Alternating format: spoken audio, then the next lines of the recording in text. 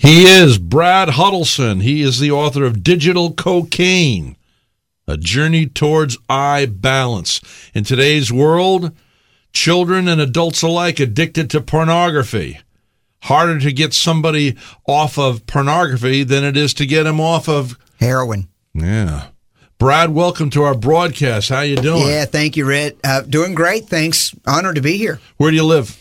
Virginia. Virginia. Yeah, for about 6 months out of the year, and then the other 6 months all over the world. Now, you spend a lot of time in Africa. Why? Well, I'm part of a research team at the University of South Africa in their Bureau of Market Research and its Neuroscience Division. Really? Yeah. So how'd you get that gig? It's quite a miracle. I was on television being interviewed on a show there, an international television show similar to 60 Minutes, but it comes out of Africa, and it caught their attention. And they were talking, it was a long piece on this book. And so the university saw that, some of the people in that division, and they brought me over to keynote at a conference and then asked me to stay on in collaboration with them. Wow. In case people want to see this book, it's available everywhere. You can go to your website. What is your website? MyName.com, BradHuddleston.com. Huddleston with a T. Brad Huddleston with a T. Okay, so with the stats on addiction. Yeah. Adults use iPads and iPhones for as babysitters. Right. Why is that pernicious? Why is that dangerous? Well, first of all, let me say I didn't come here to condemn any parent who does that, because everybody's fallen into this. And on the surface, it seems to work. So don't think that I'm coming here to beat people up with the science or to condemn them, because that is furthest thing from. But the truth is, I think it's nice that you're cognizant of that. Well, yeah, I mean, look, because people are watching you, and it. Parents love their kids, and so when they are wrong about something, it's not that they're doing things on purpose, and that's what I want to say. So I want to reveal the truth, and we have a saying in our Christian circles that it will free you, and that's the point. It's not know the truth, and the truth shall set you free. Exactly. So let's tell the truth, but also in love. That's what the scripture says to do, because I actually like people. So I don't want to beat people up. But the truth of the matter is there are unintended consequences that neuroscience has discovered through the study of all of the hyperstimulation. For example, ADHD, medication with Ritalin and other similar drugs are just flowing like M&Ms around the world. ADHD is up 800%. So there is a small group of children who are born with ADHD. But we know through detox now, many children's symptoms either go way down to almost nothing or go away completely, which means that it's being digitally induced and it's mimicking some of these anxiety disorders, attention span disorders. Why? What's wrong with getting on an iPad or iPhone for 5 hours a day? Look, the unintended consequence is this. That screen is causing hyperstimulation in the brain, putting it essentially, it's an artificial environment, and the brain cannot cope. So it is secreting a whole bunch of chemicals trying to cope with that. So initially, for example, in a one-to-one laptop and tablet school, I was in one in West Palm Beach Monday and Tuesday. Great school. Private or? It's private, but you will see the cognitive abilities go up briefly at the beginning, but once the hyperstimulation takes over, the cognitive abilities start to deteriorate. And most of what goes on is not in the school as a result of the schools giving out tablets for educational purposes. Now, they do contribute to the problem. About 80% of the problems that we're talking about with these anxiety disorders, lots of anger now, especially with video gamers, it happens at home in the bedroom with the door shut, with video game consoles, computers, tablets that have nothing to do with the school. But the school inadvertently contributes to that. But there's a change in the brain that occurs through hyperstimulation. And what that changes is this. Entertainment and joy and pleasure operates on a neurotransmitter called dopamine. Dopamine is in the brain, produced by the brain. It's not a bad thing until you get too much. And when you get too much dopamine, and we love dopamine because it makes us feel high. When people smoke pot, they feel high. When people snort coke, they feel high. When people play sex, they feel high. And when people eat a lot, they feel high. And the neurotransmitter Why is that's that when you're making... like, I went through a traumatic thing with somebody who had cancer that I loved, right. And I was eating lots of ice cream. And I knew it was wrong, but just every You're mouthful... finding relief. The dopamine makes you feel calm and peaceful.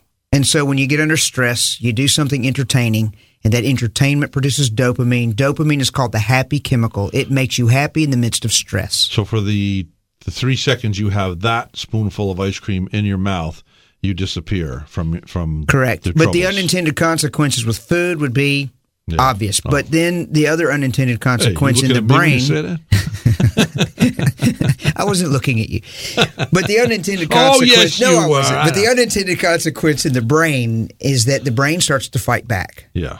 And that's where the problems come. Now, that fighting back is another chemical reaction trying to neutralize and filter out the excessive amounts of dopamine. So there's this dopaminergic barrier that forms, trying to push it out. And the more that barrier grows, the more we fight it because we don't want to be cut off from our relief. And so that constant, repetitive, ongoing chasing that relief through larger quantities of dopamine is what addiction is. You get addicted to it because it's very addictive. So the only way, for example, when people pick up their phone causes cortisol, which is a stress hormone.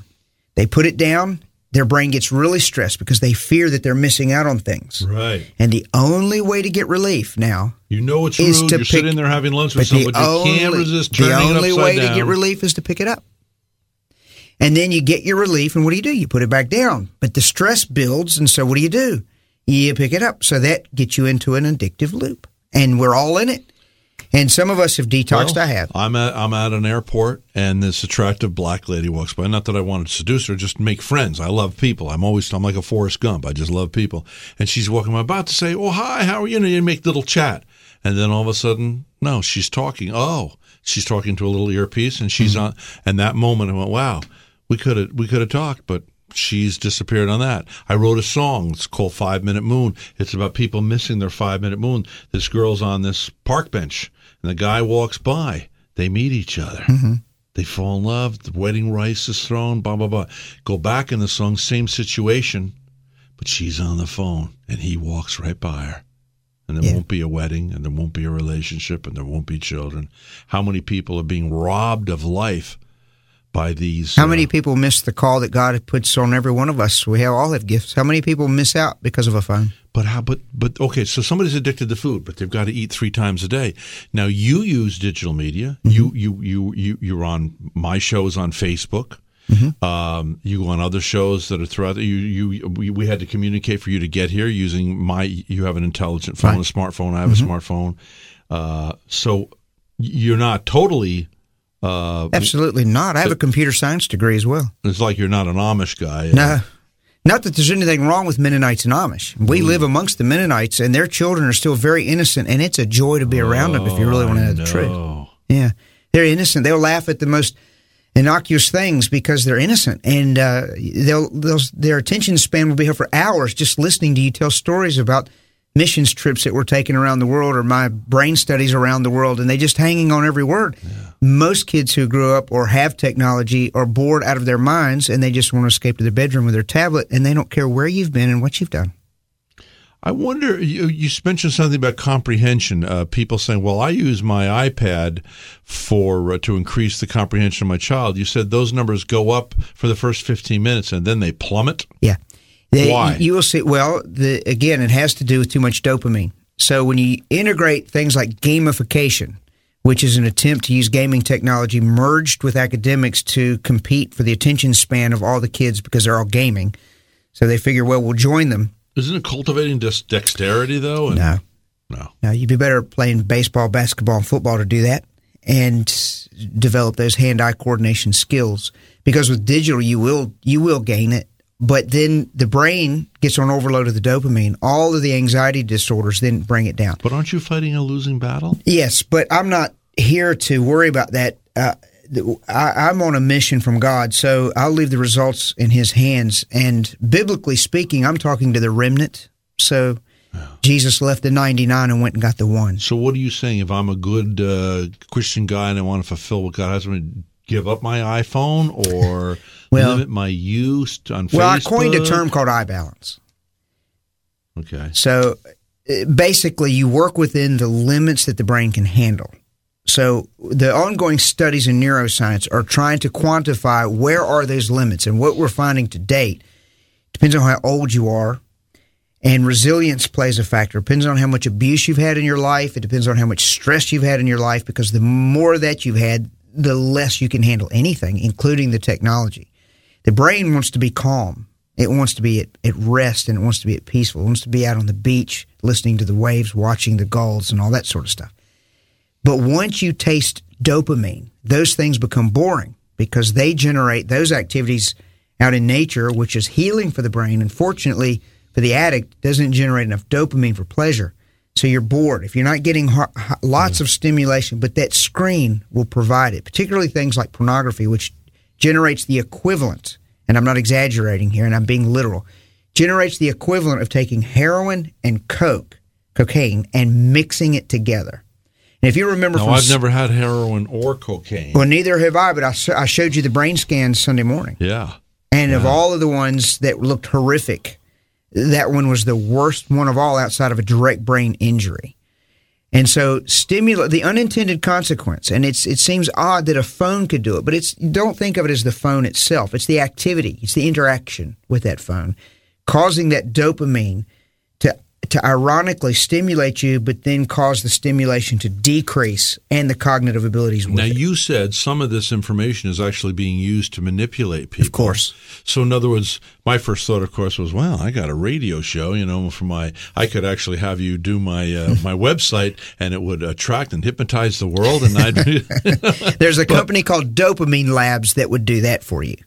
So is it evil?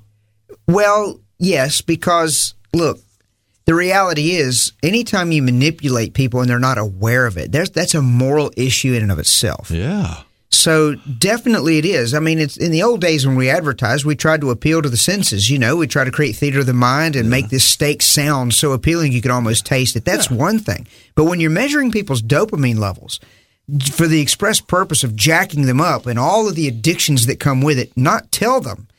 You're getting into dangerous areas where they're doing it with children. They're doing it just like they did with subliminal. But you remember they made it illegal, and people don't know this. Yes. But in the old days, when you went into a movie theater, you'd be watching a cartoon where they'd stick in just one silly frame that said "Buy popcorn now." Buy. You wouldn't even see it. Yep. And people would go and buy the popcorn or buy Coke, and they made it illegal. That's right. I was up to visit my nephew in Connecticut last summer. We're all having a conversation at 10 o'clock at night in the summertime, talking about corn on the cob. He calls me up when I get back to my motel. He says, "Hey, Uncle Rhett." He goes, "Guess what?" He said, "After you left, I got 3 recipes came up on how to prepare corn on the cob." He said, "I didn't touch the phone." Mm-hmm. So somebody somewhere is listening. This is so invasive. It's just crazy. Well, we all send emails out, and the content ends up in ads on the side of our screen when we open a browser. I mean, when you tick the little box. Yeah. Did you ever give your wife your phone? She's looking at handbags. Next thing for the next 6 months, I'm getting handbags for sale.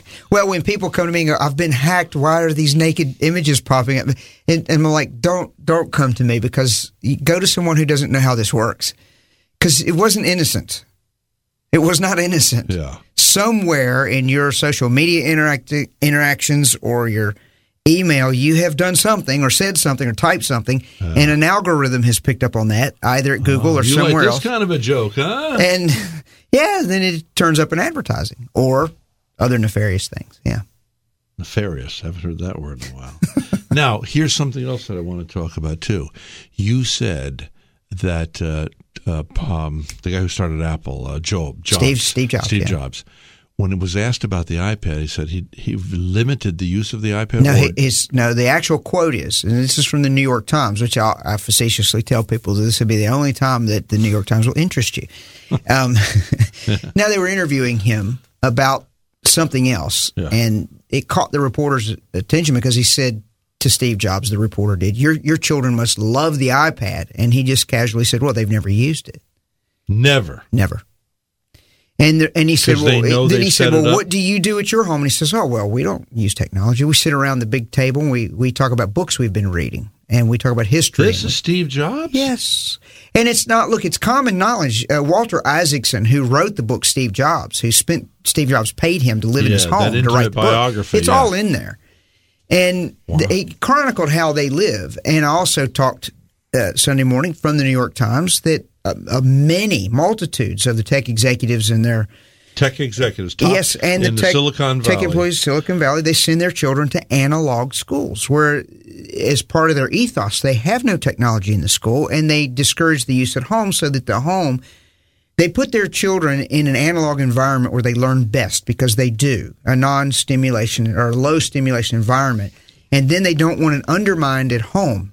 So they ask them not to use technology at home, and these tech executives, I've spoken at one of these schools. Now, it was in Johannesburg, South Africa, but it's a brand of schools around the world. And so tech people send their kids there. So in your book, Digital Cocaine, A Journey Towards Eye Balance, okay, you talk about it and you confirm the problem we have, but do you give an escape? At the end of every chapter, and thanks for saying that, is a section that says, so what do we do about it? So when I'm talking about video gaming and all of its ills, good. I haven't read your put book on there, yet. I'll be so what do we do about about it? When we talk about social media abuse, so what do we do about it? So every chapter, multitasking, which is a misnomer, so what do we do about it? We talk about unitasking. And somebody said, now I spend a lot of time on Facebook, and I've always felt like I was connecting.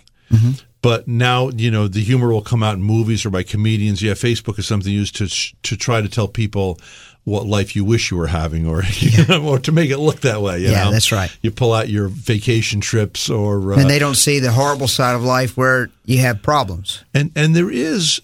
Because I remember I had a gal that worked with me for 10 years. She said, "Oh, you think those people?" This is about 7 years ago. She said, "You think those people on Facebook are your friends? They're not your friends."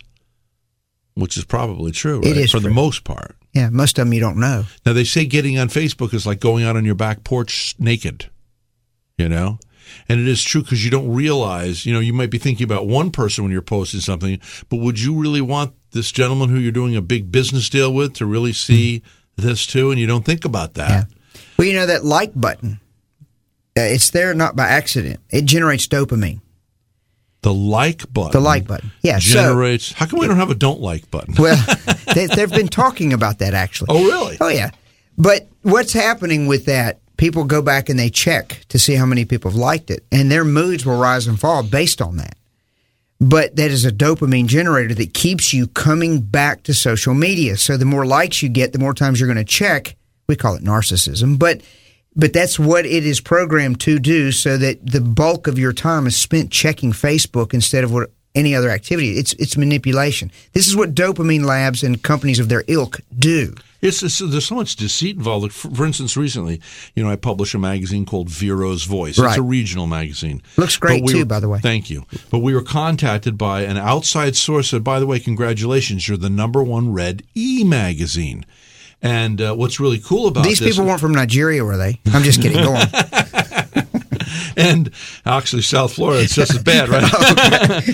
But they said they can tell you who opened the email when it comes to the e-version or didn't open it, right? What pages they looked at, which articles are the most successful. And the good thing about this is you can't fake it. You can't, like I know on Instagram, I think you can buy followers. I have somebody in town who has 600,000 followers. You can boost your views. Follow me. Yeah. You know what I mean? Or somebody that had a photo contest in town claims that he got 1 million. No. You didn't get 1 million views in Vero Beach, Florida. No. But anyway, so it is a wild ride. We're going to take a break. We'll come back, all right? Yeah, okay, we're talking with the author of Digital Cocaine by Brad Huddleston. Go to bradhuddleston.com. We'll be right back.